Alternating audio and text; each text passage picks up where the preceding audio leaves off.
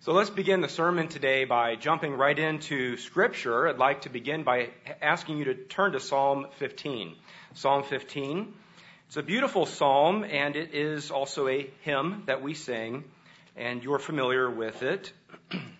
It asks a question, and then it gives an answer, and it's worth meditating on, and we'll use this Scripture to launch the sermon today. Psalm 15.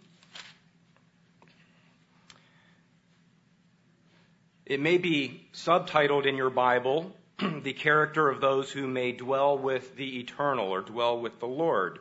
Psalm 15 verse 1 begins by asking a question. Lord or Eternal, who may abide in your tabernacle? Who may dwell in your holy hill? Again, familiar words, but we should meditate on them and not take them lightly. The very question here is who can have eternal life? This is of utmost interest to all of us, obviously. Who may dwell forever in the family of God? And then the answer, God gives us the answer, or some of the answers here, through David. He who walks uprightly, that's one of the qualifications, and works righteousness. And there's working of righteousness, and of course that relates to God's law. And speaks the truth in his heart, someone who's sincere. He who does not backbite with his tongue, nor do evil to his neighbor, nor does he take up a reproach against his friend. And there's more to the psalm in verse 4, in whose eyes a vile person, someone who's wicked, is despised. Not that you hate the person, but you hate the sin, and you're willing to acknowledge what's abominable and call it abominable. And you'll see that thread come out in the sermon today.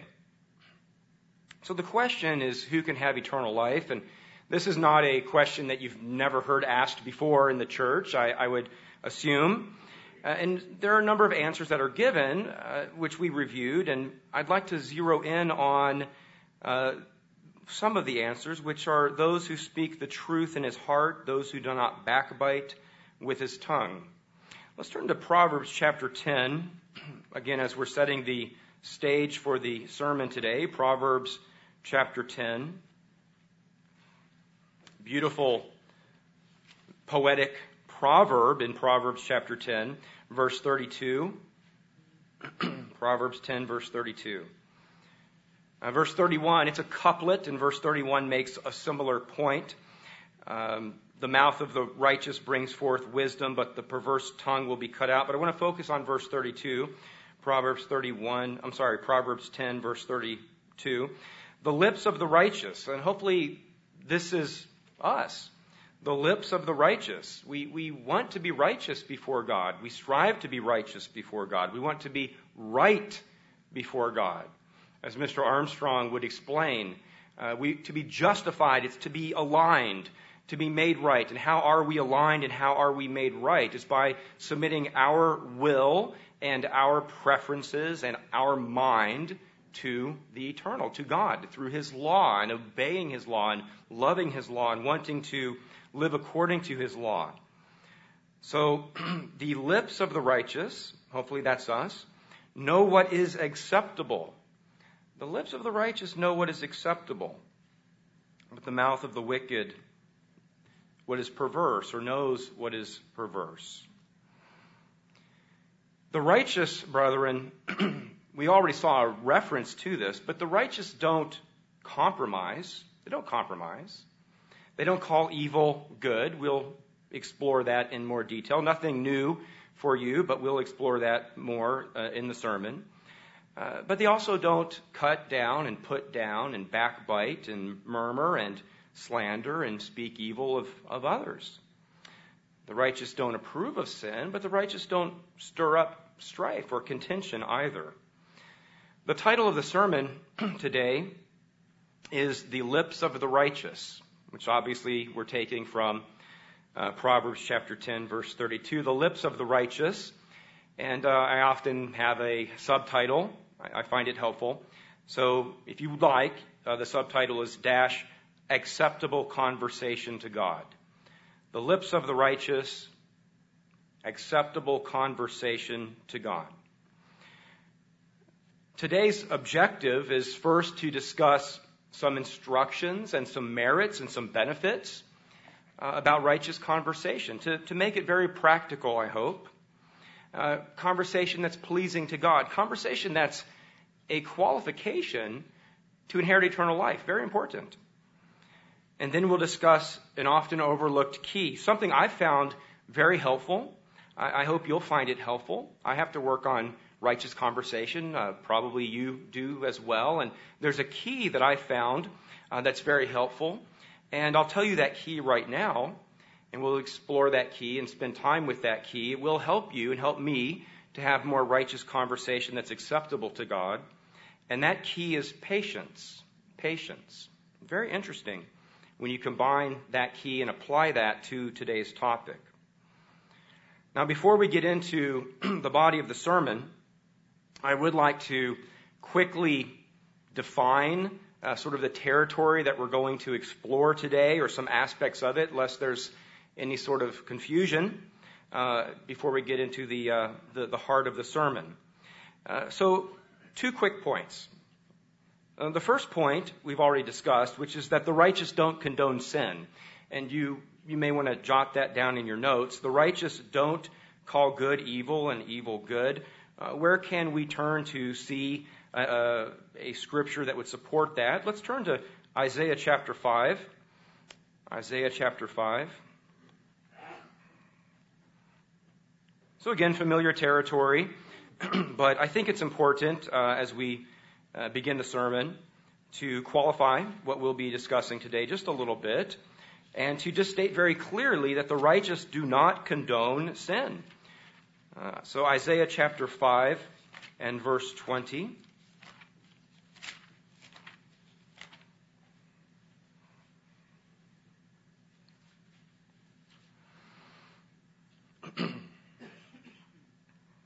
So here we have God inspiring the prophet Isaiah, one of the most prolific of the Old Testament prophets, as far as what's been recorded.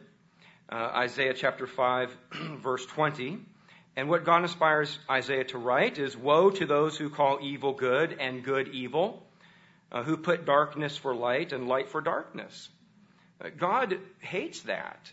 He hates that. He hates sin, and he hates when people call what is wicked good. And it's much too easy. It would be much too easy for me to now go off for quite a long amount of time in the sermon today and list all of what's going on in society that you're very aware of, the evils, the abominations in society today. And we'll touch on some scriptures later that discuss these abominations. But the point at this time I want to make is that what does the world tell you to say? What does the world tell you to say about the evils? The world tells you to accept, to be tolerant. And really, we've moved beyond that in the world, and you can't just accept or tolerate. You have to call evil good. That's what the world wants you to do. And true Christians won't do that. God says, "Woe to those who call these abominations good." And there's a lot of abominations. A lot of abominations. "Who put bitter for sweet and sweet for bitter." Verse 21, "Woe to those who are wise in their own eyes and prudent in their own sight." Sort of reminds you of that first chapter of Romans, where God talks about those who deny the Creator, and they want to be wise. They feel they're wise in their own eyes, and they embrace and promote abominations. "Woe to men mighty at drinking wine. Woe to men valiant for mixing intoxicating drink, who justify the wicked for a bribe, who take away justice from the righteous man." There's a lot of abominations in the world today, not just some of the more, vulgar ones, but injustice, oppression, wronging people who are weak. God does not condone that. God hates that as well. Verse 24, "Therefore, because of a world that's sort of topsy-turvy, as Dr. Meredith would say, right? Calling evil good and good evil. God will be indignant, and he says, therefore, as the fire devours the stubble and the flame consumes the chaff, so their root will be as rottenness and their blossom will ascend like dust, because they have rejected the law of the Lord of hosts. They've rejected God's law, the 10 Commandments in the Bible. So they've rejected and despised God's law and despised the word of the Holy One of Israel. Therefore, the anger of the Eternal is aroused against his people. And so this is a prophecy that applies to modern times as well. But the point that I want to make here is, woe to those who condone sin. Woe to those who condone sin. So we do not condone sin, and we don't approve of it, and we don't say it's okay. But somehow we're supposed to, nonetheless, be able to have righteous communication and communication pleasing to God. So how do we do that? How do we do that? Point number 2, as we begin the sermon, the righteous cover transgression. The righteous cover transgression. And that point requires a little more time. I hope that I can explain it well in a brief amount of time, because again, this is really not the body of the sermon yet. But point number 2, the righteous cover transgression. Let's turn to just a couple scriptures to make this point. Luke chapter 6 is a good passage that will help make the point. But the righteous, they seek to preserve peace. They seek to preserve peace among brethren and family and neighbors. Let's turn to Luke chapter 6 and verse 37. Here Jesus is talking about how to deal with others and loving your enemies and do good for others. And verse 37, he tells his disciples and those surrounding him to judge not, and you will not be judged. Condemn not, and you shall not be condemned. Forgive, and you will be forgiven. Now, we've given sermons and written articles about this, and the Greek word, and krinos, and condemn, and so forth. We are to judge righteously in the church. We are to judge matters in the church. You are to discern what is right and wrong, but we are not quick to condemn. We're not quick to condemn. We seek to preserve peace. We're not quick to judge. We want to be compassionate. We want to be merciful. If we are, then God will be merciful and compassionate with us. Now, still under this point here regarding the righteous cover transgression, it's important to qualify that and say, well, you won't repeat or spread gossip or rumors or tell about somebody's wrongdoing. If one of your friends made a D on a test because he or she didn't take it seriously and didn't study, and they made a D and they're embarrassed about it, is there necessarily a reason for you to go tell everybody they made a D? Probably not, right? There's no benefit. I see some heads nodding. But what if your friend drank too much and was going to get in his or her car? Well, then should you cover the sin? Well, it takes some discernment. You don't want somebody to get in their car drunk and possibly hurt themselves or others. Would you intervene them? Absolutely. So the righteous don't spread rumors to harm unless there's a need to protect the safety of others. Instead, they practice what's found in Proverbs 17, verse 9. Let's turn back to Proverbs 17, verse 9. Proverbs 17, verse 9.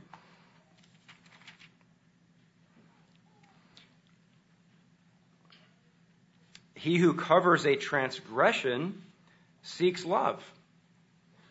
He who covers a transgression seeks love. If your neighbor sinned against you, if you don't need to go tell everybody in the neighborhood that your neighbor is a bad person, then don't.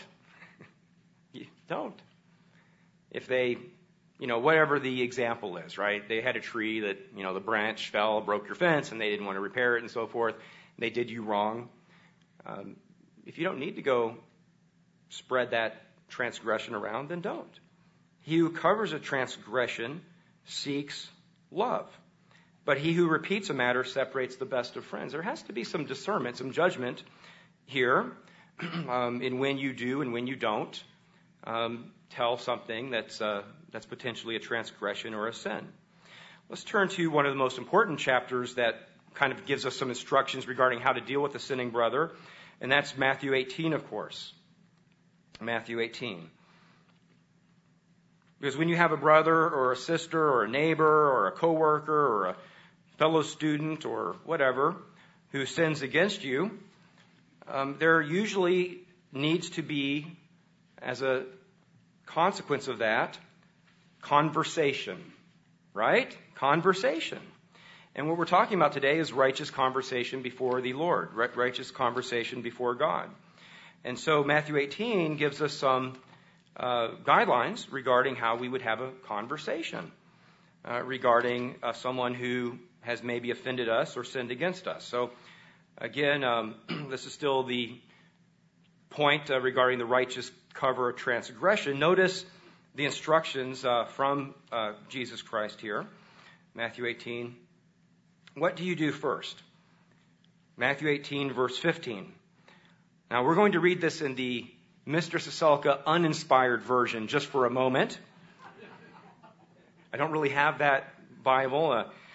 Moreover, if your brother sins against you, immediately put it on Facebook and Twitter and, right? So what do we do? Moreover, if your brother sins against you, go and tell him his fault between you and him alone. Brethren, I know this is so fundamental, and I know it is, but we have to, in the beginning of the sermon, I felt we needed to cover these 2 points. So if your brother sins against you, you need to have a conversation with him or her. And go alone, go privately. If that doesn't work, verse 16, take a witness or two. Hopefully someone who's fair and impartial. Maybe you're not communicating properly to them. Maybe your brother wants to reconcile, but you're making it hard because of how you're, worked up or the way you're communicating to them.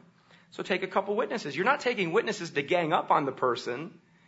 You're taking witnesses so that right can be established and peace can be established. That's what God wants.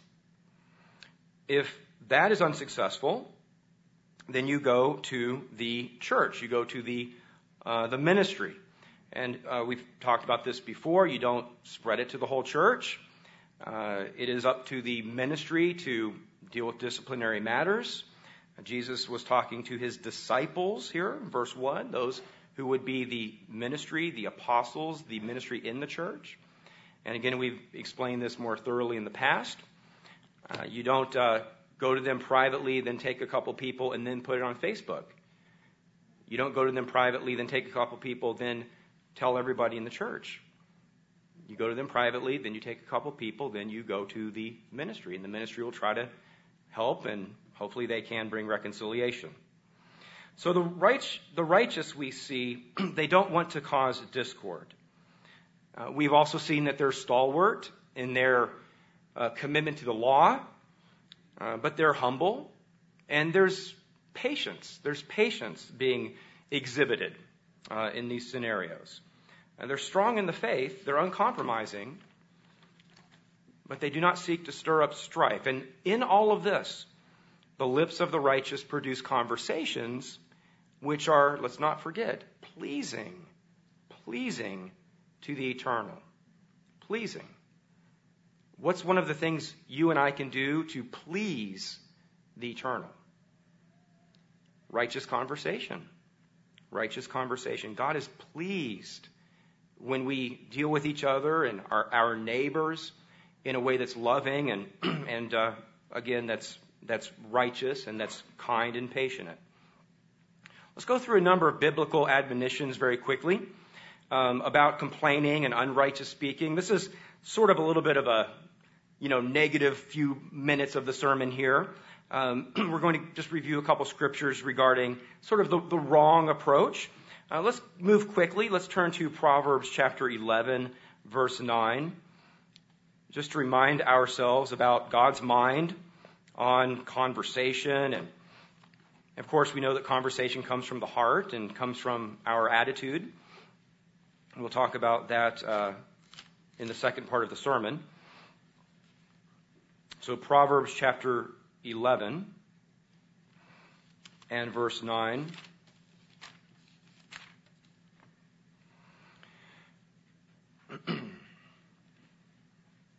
The hypocrite with his mouth destroys his neighbor. We touched on that already.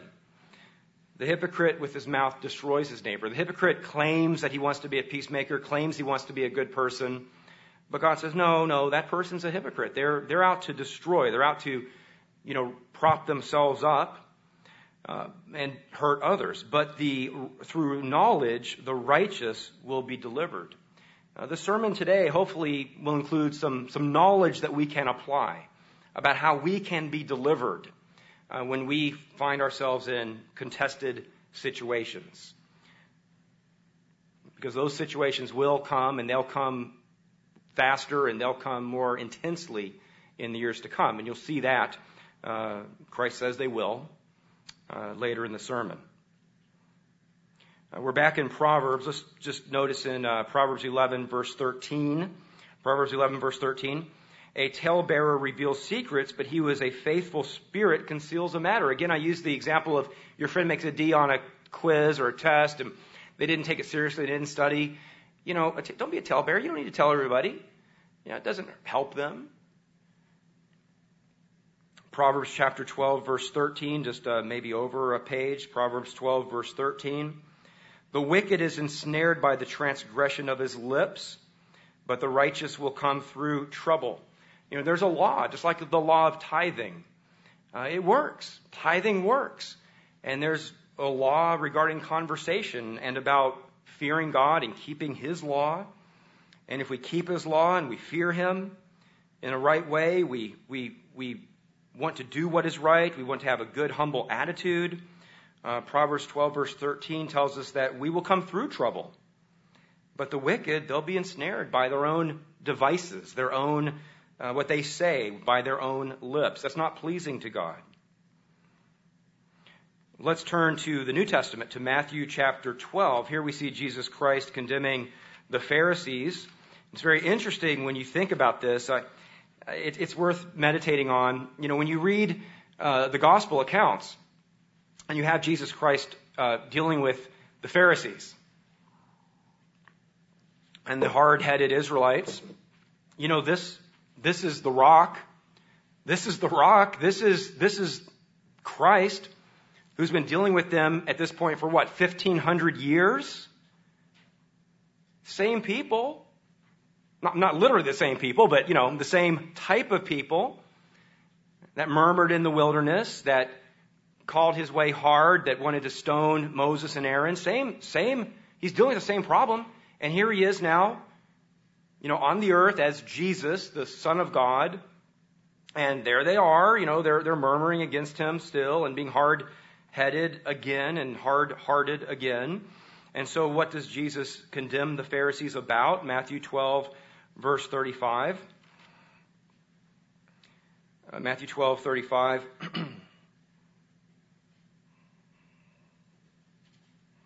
A good man out of the good treasure of his heart brings forth good things. An evil man out of the evil treasure of his heart brings forth evil things. But I say to you that I say to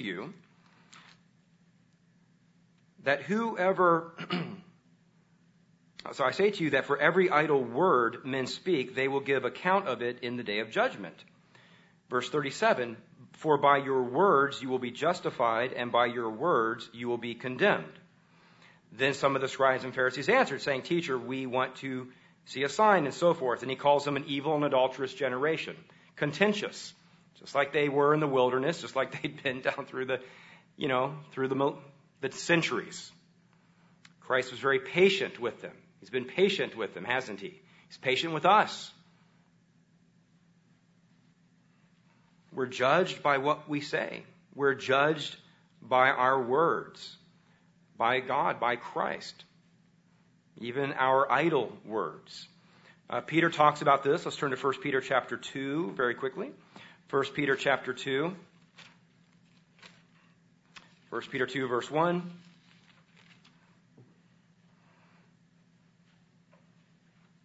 Therefore, laying aside all malice, all guile, hypocrisy, envy, all evil speaking, instead, our attitude should be, as is described in verse 2, as newborn babes, desiring milk of the word that you may grow thereby. We should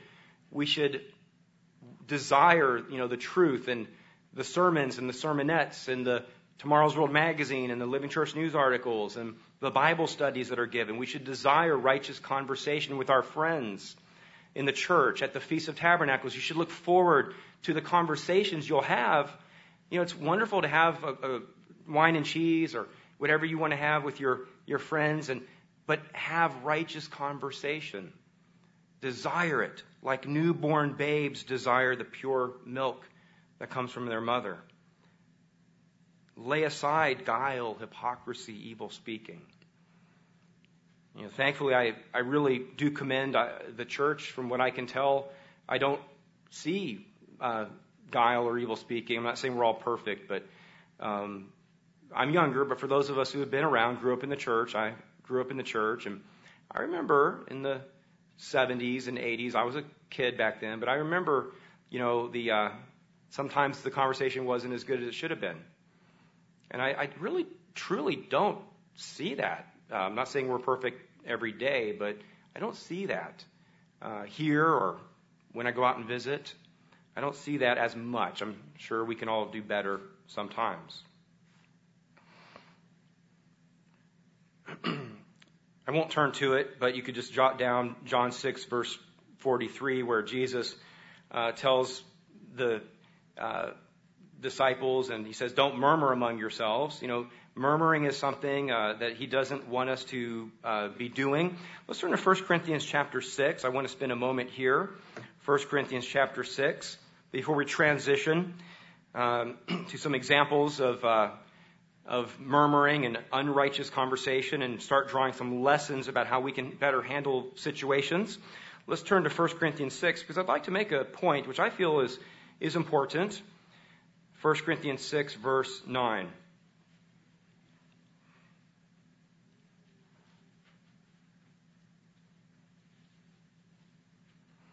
1 Corinthians 6, verse 9.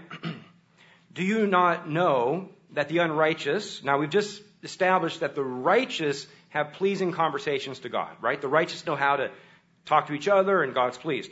So 1 Corinthians 6, verse 9, but do you not know that the unrighteous, hopefully this is not us, will not inherit the kingdom of God? Well, we know that, right?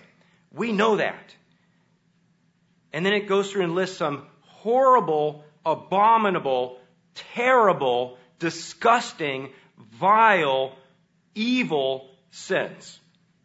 Right? Fornication, that's horrible. Idolatry, that's horrible. Adultery, that's horrible. Homosexuality, we see that, and that's horrible, and it is. Sodomy, which is another type, and that's horrible. These are God's words. Disgusting, terrible, thieves. It's terrible to be a thief. Covetous, drunkards, revilers. Interesting.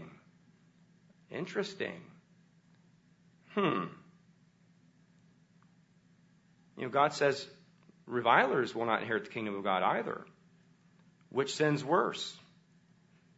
Which sin is worse?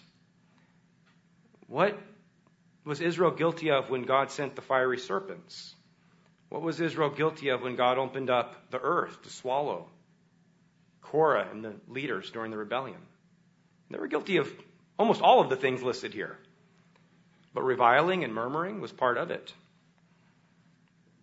Let's not give ourselves a pass. We're not as evil as the world is regarding some of these disgusting things we see here. And I know we're not as evil as the world is regarding conversation. I know we're not. But we need to take it seriously. God wants us to have a pleasing and right conversation. Any of these sins not repented of. And, Paul says here that and such were some of you, but they repented. They were washed clean by Christ's sacrifice. They were washed, they were sanctified, they were justified. You know, if you've been guilty of any type of sin, practicing any type of sin, you can repent. You need to repent. Any practiced sin unrepented of, will keep us out of the kingdom. That's clear from Scripture. We need to repent. We need to have a spirit of repentance. We need to strive to overcome any type of sin. Thievery, adultery, homosexuality, reviling. Okay. Let's go back to the Old Testament and look at a couple examples which any sermon on this topic almost needs to include. Let's turn to Numbers chapter 14 and look at one of the biggest Old Testament examples of Israel murmuring, and I hope to be able to draw out hopefully some helpful points here. Numbers chapter 14.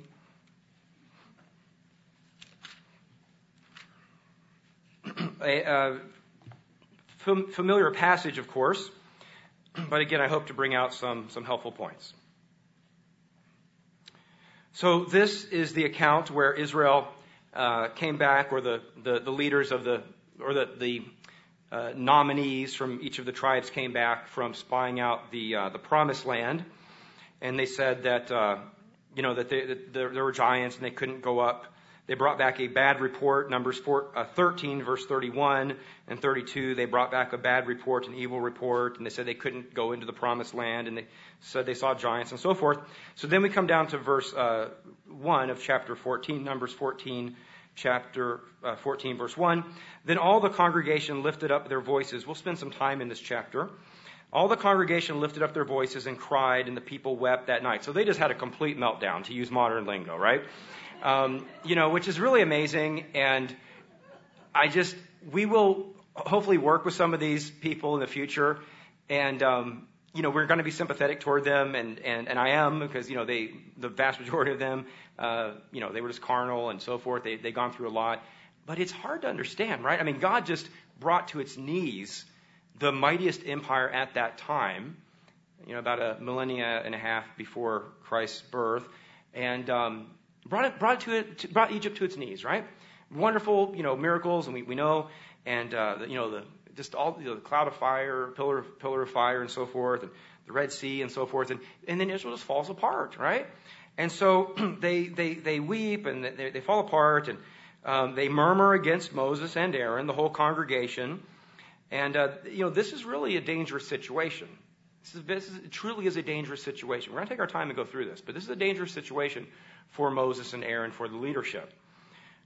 They intend to kill them if they don't get their way, as you see in a couple of verses. They will murder them. They will kill them, as you see in a couple verses, if they don't get their way. So this is contention, evil speaking, murder in the heart, murder on the lips. And so they murmur against Moses and Aaron and the whole congregation, said to them, if only we had died in the land of Egypt, or if only we had died in this wilderness. Why has the Eternal brought us to this land to fall by the sword? Falsely accusing God of capriciousness. God is not capricious. And accusing Moses and Aaron that they're, God brought them out to have them and their families killed. Would it not be better for us to return to Egypt? So you have an insurrection here. You have a rebellion. You have an insurrection. You have unrighteous conversation. How do insurrections occur? How do rebellions occur? How are governments overthrown? It begins with thought. And it's spread through conversation. It's always been that way. It's always been that way. So they said to one another, let us select a leader and return to Egypt. How did Moses and Aaron respond to this? Moses and Aaron fell on their faces. They fell on their faces. Maybe their hearts were beating fast, but they did not fight back. They did not yell. They did not get into a big argument.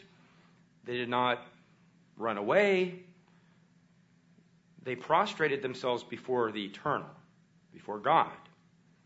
Now, I don't know how nervous they were, but they did not revile against the children of Israel at this point. They fell on their faces. I mean, the nation of Israel is ready to kill them. And they fall on their faces before God. Joshua, the son of Nun, and Caleb, verse 6, they tore their garments. And this is a intense situation and episode here. Verse 7. And they spoke to all the congregation of the children of Israel, saying, the land we passed through to spy out is a good land. They're trying to reason, Caleb and Joshua. Verse 8, if the Eternal delights in us, then he will bring us into this land and give it to us, a land which flows with milk and honey. Here we have, I believe, a wonderful example of, frankly, a righteous rebuke or righteous retort, right? They're stating their faith in God, that God can bring them into it. If the Lord delights in us, he will cause us to come into it. Verse 8. Verse 9, do not rebel against the Eternal, nor fear the people of the land. They are our bread. Their protection has departed from them. So Joshua and Caleb had this great faith. Verse 10, all the congregation, how many thousands were there gathered around? Tens of thousands. We estimate that there were in the low millions of people who God brought out of Egypt. And I don't know if they were all able to gather right there, but how did they respond? They said, let's grab stones and let's stone them. Now here God intervenes. The glory of the Lord appeared in the tabernacle of meeting before all the children of Israel. Verse 10. And what had Moses and Aaron done? What did they do during this time? We don't know if they did something else, but all that's recorded for us is that they fell on their faces and prayed. And that requires some patience. That requires some faith, some fortitude. The Lord said to Moses, verse 11, how long will these people reject me? How long will they not believe me? Now God is very patient, and God is going to test Moses' patience here. And he reminds Moses and them that he'd perform signs, verse 11. And so God says, I will strike them with pestilence and disinherit them, and I will make you a nation. We've talked about this in sermons before. A test for Moses here. And Moses said to the Eternal, then the Egyptians will hear it, and they'll know that, they'll talk about it, and they'll ridicule you. Moses intercedes. And he calls on God to be patient and loving and kind. Verse 14, they will tell it to the inhabitants of this land. They have heard that you, Eternal, are among the people. That you, Eternal, are seen face to face with, and that your clouds stand above them. And that you go before them in a pillar of cloud by day and a pillar of fire by night. So Moses is interceding. Moses was very humble, right? We're told that. Most humble man, exceedingly humble. Was he exceedingly patient? Tremendous patience here. They've been wearing on him. The congregation had been wearing on him. Moses was humble. Moses was faithful. Moses was patient. He didn't ask for the quick way out. Yeah, God, strike them down and make a nation out of me. If you kill these people, then the nations which have heard of your name, your fame, will speak, saying, because the Eternal was not able to bring his people out to the land which he swore to give them, he killed them in the wilderness. Now I pray, let the power of my Lord be great, just as you have spoken, saying, the Eternal is long-suffering, patient. Moses reminded God that God is patient. And God is. And God was testing Moses here. We understand that. God is patient, long-suffering, abundant in mercy. Are we abundant in mercy? Forgiving. Are we forgiving? But He by no means clears the guilty. He doesn't call evil good and good evil. Verse 19, pardon the iniquity of this people, I pray, according to the greatness of your mercy. Moses had massive, massive faith, incredible humility, so strong in the faith, in faith. Of course, God perfect in patience, perfect in love. Patience is threaded throughout this story on behalf of Moses, his example, and the Eternal's example. And we know the rest of the account. Verse 34, according to the number of the days in which you spied out the land, 40 days, you'll bear, your guilt. So there was going to be, judgment and frankly condemnation from God on those who rebelled. Verse 27, God says he's not going to bear with the evil congregation who murmured against him. He's heard the murmurings. Verse 29, he's going to have them wander in the wilderness until that generation dies. God doesn't call evil good, but he wasn't going to snuff them all out. He was still going to work with them patiently. Caleb, Joshua, verse 30, they were not going to be caused to die in the wilderness. God was pleased with their attitudes and what they said. Verse 31, but your little ones, whom you said would be victims, I will bring in to the promised land, the land which you despised. But as for you, those who had murmured against God, who wanted to take the quick and easy way out, who wanted to kill Moses and Aaron, they would fall in the wilderness. Your carcasses shall fall in the wilderness. Your sons shall be shepherds in the wilderness 40 years, and bear the brunt of your infidelity until your carcasses are consumed in the wilderness. Patience, brethren. It's a key to righteous conversation. It's a quality that the Father has, and we see Moses has.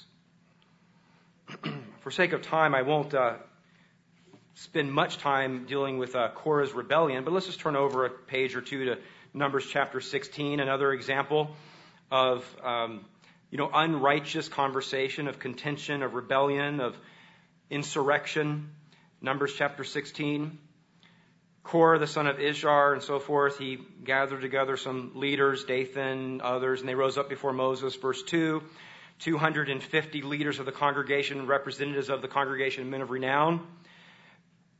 Verse 3, they gathered together against Moses and Aaron. And there's really a number of lies. If you go through this account, there's at least 4 lies. Can you find the 4 lies right here? That just real rapid succession, that are, foisted, that are manufactured by these rebels. They claim that Moses took too much upon himself. Is that true? Well, no, God appointed Moses. That's a lie. They made a really insidious contortion of the truth here. The second lie, which is an abuse of something, which is that all the congregation are holy, so, thus all the congregation can make their own decisions. And we see that sometimes even not in the living church of God, but you see that sometimes in those who were once associated with our former fellowship, that argument. Well, we're all holy, we can all do what we want and make our own decisions. Well, God decides who's holy, and God appoints ranks, and God had appointed Moses, and God had appointed Aaron. They gathered together against Moses and Aaron and said, you take too much upon yourselves. That's a lie. All the congregation is holy. Clearly not. The rebels weren't holy.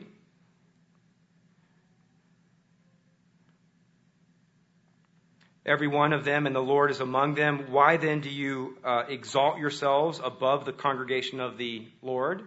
That's a lie. Moses and Aaron didn't exalt themselves. God appointed them. So when Moses heard it, he fell on his face.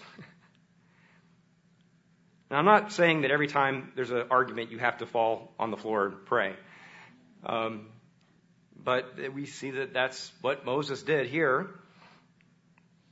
Now, Moses then, he's not just a pushover. What does he say? He says, he spoke to Korah and all his company, saying, tomorrow morning the Eternal will show who is his and who is holy, and will cause him to come near to him, that one whom he chooses, he will cause to come near to him. So take the censers and put fire in them and so forth.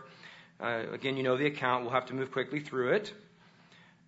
Verse 8, then Moses said to Korah, hear now, you sons of Levi, is it a small thing to you that the God of Israel has separated you from the congregation of Israel to bring you near to himself? So again, Moses is acknowledging that God was the one who had appointed them to perform this function.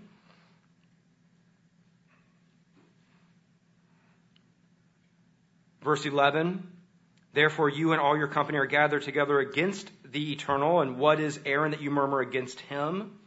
So again, just this terrible attitude of rebellion. We need to skip through this. So they get the censers, we know. And verse 19, Korah gathered all the congregation against them at the door of the tabernacle meeting, and the glory of the Eternal appeared to all the congregation. Verse 20, and the Eternal spoke to Moses and Aaron, saying, separate yourselves from among this congregation, that I may consume them. There is consequence when there's rebellion. Verse 22, then they fell on their faces and said, O God, the God of the spirits of all flesh, shall one man sin, and you be angry with all? Again, you really see patience. You really do. You do not see weakness with Moses. You see humility and you see long-suffering. And I think that's a tremendous key to help us to have righteous conversation. Who's as humble as Moses in this room? Let's not raise our hand, right? Who's as humble as Moses? Who's as patient as Moses? That might be a good question to also ask. I'm guilty of this, right? You know, it's a bad day and whatever. You know, something doesn't happen right, and you get all upset. You know, over what, right? Over what? I mean, they wanted to murder him. God spoke to Moses face to face. I mean, Moses had every right to snap. But you don't see that. You see patience. But you don't see weakness. He didn't say, you're right. All the congregation's holy. You guys decide how you want to organize church. And I'm just going to pause right there, so I don't want to get in trouble. But there's organization, there's authority in the church. And I wish that some of those who were once with us could understand that and apply that. And don't buy the lie that we're all holy so we can all do what we want. So, there's consequence. Moses rose and went to Dathan and Abiram, and the elders of Israel followed him. He spoke to the congregation, saying, depart now from the tents of these wicked men. He touched nothing of theirs, lest you be consumed in all their sins. So they got away from there and so forth. And we know the account. They came out of their tents, their wives, their children, their little children. And then Moses said, verse 28, by this you shall know that the Eternal has sent me to do all these works, for I have not done them of my own will. If these men die naturally and so forth, then that would work, contradict him. But if the Lord creates a new thing and the earth opens up, verse 30, then you'll know that these men have rejected the Eternal. And so it came to pass that as he finished speaking these words, the ground split apart under them. The earth opened its mouth and swallowed them up, and their households and Korah and their households, and they all went into the earth. They went down alive into the pit. The earth closed over them. Then all Israel who were around them fled at their cry, for they said, lest the earth swallow us up. And then a fire comes out from the Eternal and consumes the 250 men who were offering incense. And then, of course, Israel learned their lesson. And the next morning, we read here in verse 41 that they had great attitudes, right? Verse 41. The next day, they got up and murmured. So, it's a habit. It's a human weakness, right? And it's interesting because then you have more than 1,000 years later, God, who did this, is born of the Virgin Mary. His name is Jesus. He grows up, he begins his ministry, he's dealing with that attitude all over again with Pharisees, isn't he? Right? And they're accusing him, and they're reviling him, and they're murmuring against him, they're creating sedition against him. Okay. So we don't want to be, obviously, of that type of attitude, and we don't want to fall victim to complaining and contentious conversation and reviling. It separates us from God in a very real way. And there's an interesting scripture I'd like to draw your attention to. Again, I know most of us are familiar with many of these wonderful little jewels, but let's turn to Isaiah chapter 29. When you are in an attitude of contentiousness, when you or I murmur and argue and complain and get bitter and grumpy and discontent and impatient, it's interesting. There's a law that goes into effect. Just like there's a law regarding tithing, and it works, and there's a law regarding, all kinds of benefits regarding observing and keeping God's Ten Commandments, the royal law and the holy days. There's many laws that govern the universe and govern us as human beings. Many of those laws, they're very real, but we don't sometimes think about them as much as we should. When someone is contentious, when someone's attitude is bitter, when they fall into a bitter state, they begin to lose understanding. God actually removes understanding from them. And you see, we could turn to many scriptures that make this point, but I'm just going to turn to one, Isaiah 29, verse 24. Isaiah 29, verse 24. You see contradiction here. You see two states. Isaiah 29 and verse 24. Those who erred, or erred is the correct pronunciation, those who erred in spirit, they don't have understanding. That's what it's saying here. Those who erred in spirit don't have understanding. They need to come to understanding. Those who murmured, those who were contentious, those who had unrighteous conversation, those who tore down their neighbor, tore down their brothers and sisters, talked bad about their wife, their husband, their minister, their friends, those who were stirring up strife, those who were contentious. They didn't understand doctrine. They need to learn doctrine. You see, there's two different states that are alluded to here. One state is those who are erring in spirit. They're murmuring. That's one state. They need to come to understanding. They need to learn doctrine. When we get into a bad attitude, especially for too long, it really does begin to cost us understanding. God's not pleased with that attitude. It begins to cost us understanding. When you're struggling through a trial and you become impatient and your prayers become complaints and your conversations with your friends become complaints, probably it'd be more important to begin to pray and fast about God giving you patience, to have a good attitude, to calm your nerves and to try to be more pleasant. And then expect God will give you understanding, and then expect God will start to work you through the trial. If you become impatient and disgruntled, God's not pleased. Now, God's very patient. We saw the examples from ancient Israel. Thankfully, He doesn't just, depart from us immediately or strike us dead or have the earth open up and swallow us immediately. But it doesn't please Him if we fall into a cranky attitude. So patience is a vital kind of inoculation against being poisoned by bitterness, which then drives us a little bit farther away from God. I won't turn to it, but we know from Jude verses 16, 17, 18, that in the last days, murmurers and complainers will come to seek division and attempt to disrupt the very work of God. And Jude says it's because they lack the Holy Spirit.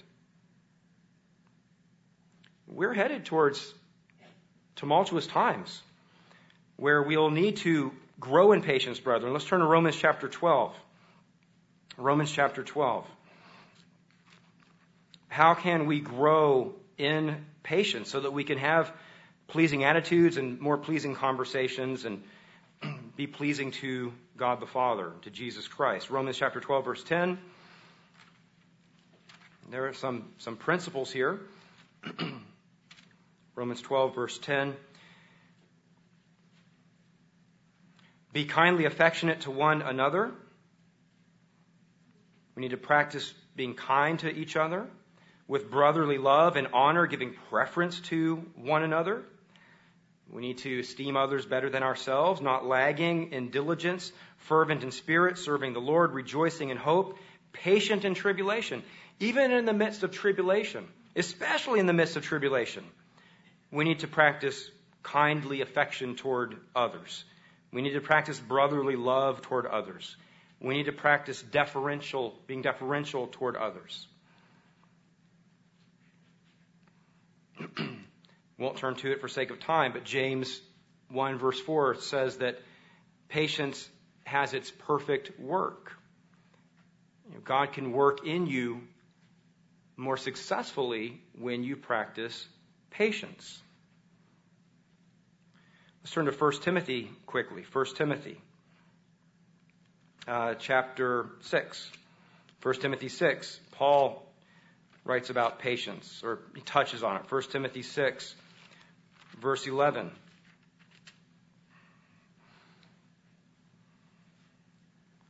But you, O man of God, speaking to Timothy, but again, good qualities for all of us. Flee these things and pursue righteousness. Well, good. We want to pursue righteousness, God's law. We don't want to, go pursue the things of the world. Okay, good. Good godliness. Okay, we want to be godly. We want to keep the Sabbath holy. We want to keep the holy days holy. We want to be faithful, to the baptism covenant we've made, and faith. Love, patience, gentleness, fight the good fight of faith.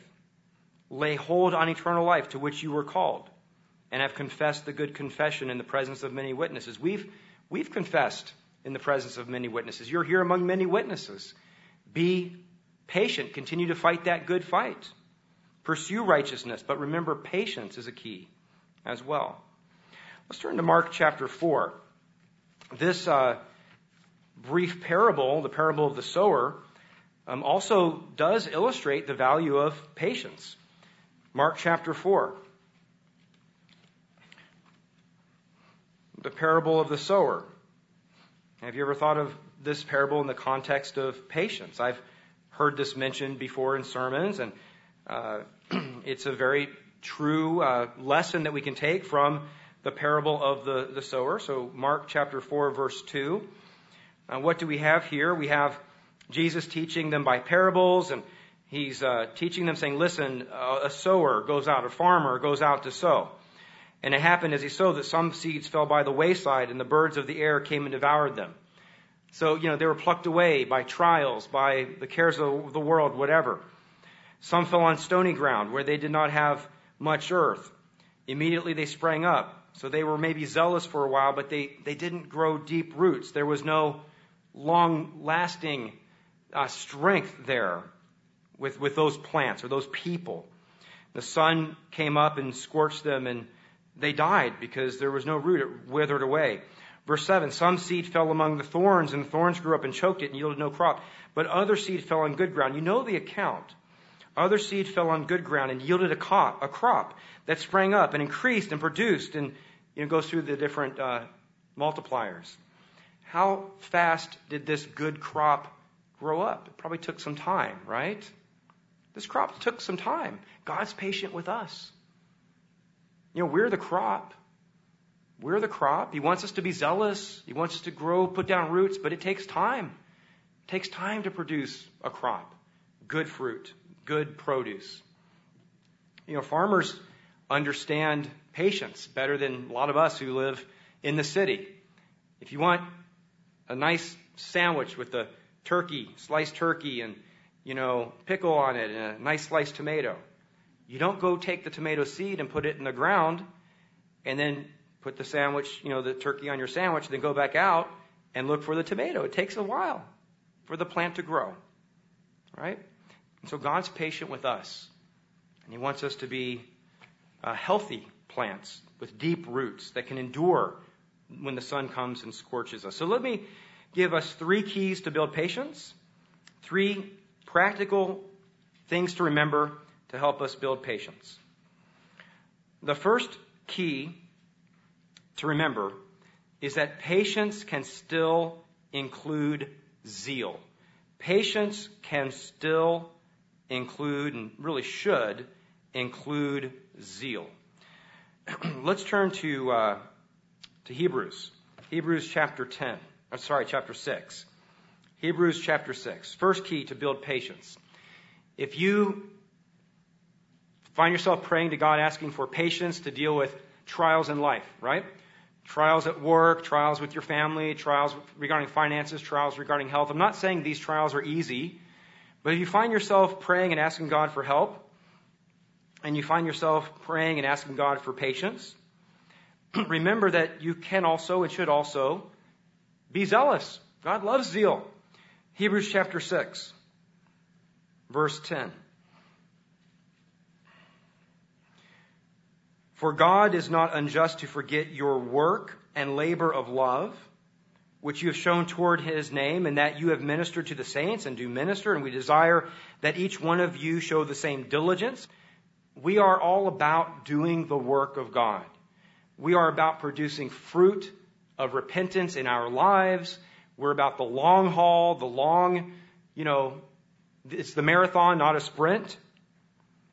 And so, each one of you, verse 11, show diligence. There's zeal. There's vitality. There's enthusiasm, to the full assurance of hope until the end, that you do not become sluggish, but imitate those who through faith and patience inherit the promises.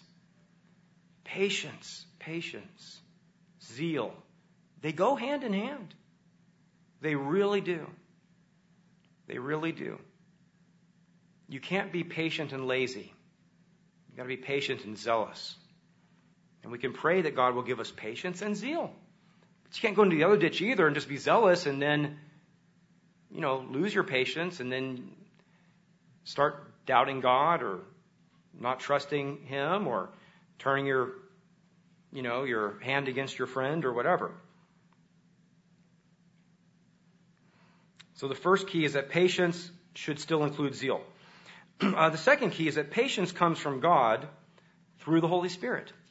Patience, true patience, comes from God through Christ, through the Holy Spirit. Romans chapter 8. True patience, to be one who could stand in the face of trial like Moses did. When the world is turning against you, when your neighborhood is turning against you, that patience, that strength comes from God through the Holy Spirit. Ask for it, pray for it, desire it, understand where it comes from. It doesn't come from a bunch of self-help books or you just sitting there meditating on whatever. It comes from God through the Holy Spirit. Now, there's room for self-help books, and I read self-help books sometimes. There's room for, college. There's room for education. But true, enduring patience that cannot be broken, that comes from God through the Holy Spirit. Now, are there great examples of people in the world who have been patient and endured? Yes. And maybe you're one of 10 million who might be able to have a great attitude, without asking, praying, for it. But for most of us, you need to pray and ask God for patience, and it comes from God through the Holy Spirit. And of course, no amount of goodness, without the Holy Spirit, without repentance, will allow you to inherit eternal life anyways. So we need to pray for the Holy Spirit. Romans 8, verse 25. But if we hope for what we do not see, then we eagerly wait for it with perseverance. Eagerly wait. There's some zeal there, right? We're not lazy about it. We're zealous about it. We eagerly wait for it with perseverance. Likewise, The Spirit also helps in our weakness. What does that refer to? That refers to us being impatient. That's one of the things it refers to, right? It's when we're impatient. Likewise, the Spirit also helps in our weakness, for we do not know what we should pray for as we ought, but the Spirit himself or itself makes intercessions for us with groanings which cannot be uttered. Verse 27, now he who searches the heart knows what the mind of the Spirit is, because he makes intercession for the saints according to the will of God. God searches the heart. God wants Jesus Christ to be living in us through the Holy Spirit. God wants us to exercise faith and exercise and grow through faith, through obedience, through prayer, the Holy Spirit in us. God will search in us and see how much we're doing that, and he'll try us to see how well we are growing in patience and in strength and in faith. It all comes from Christ living in us. Verse 28, and we know that all things work together for good to those who love God, to those who are called according to his purpose. Sometimes it takes patience. It takes time. Point 3. I've alluded to it a few times already, but the third key to developing patience is to understand that patience is even more important in the face of adversity. It's even more important in the face of adversity. And brethren, we're going to have adversity in the years to come. Luke chapter 21. Luke 21. Here Jesus Christ, verse 15. Luke 21, verse 15. Not just patience, but cheerful patience. Luke 21, verse 15.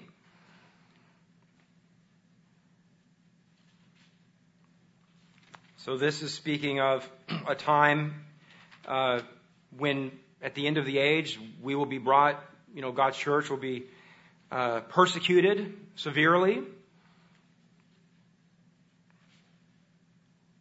Luke 21, verse 15. And God says, but I will give you a mouth and wisdom which all your adversaries will not be able to contradict or resist.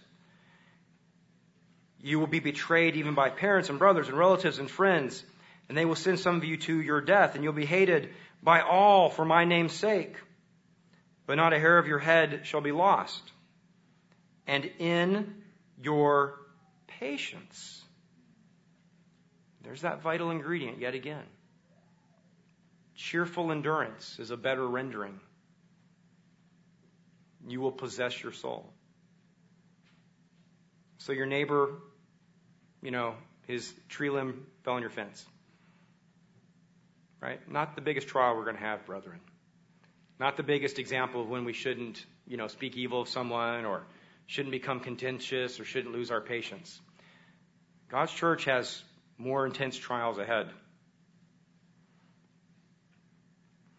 Let's turn in conclusion, just a couple quick scriptures.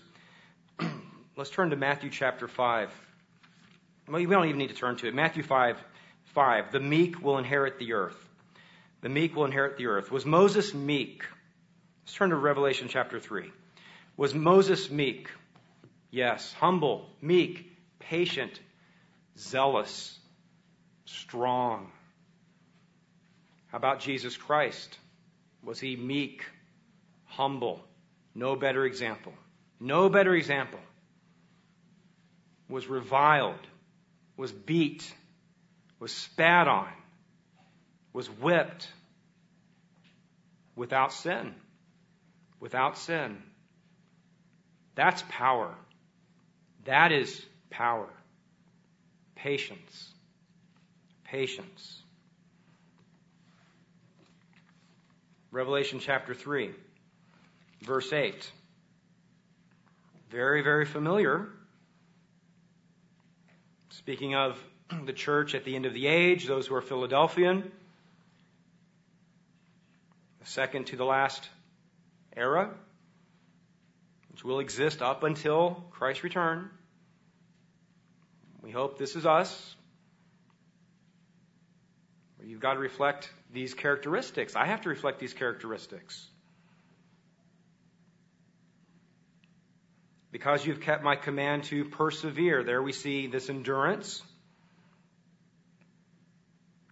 Christ talked about this time of trial, and we just read it in Luke chapter 21, when we'll be reviled and neighbors will turn against us and family will turn against you. How will you respond?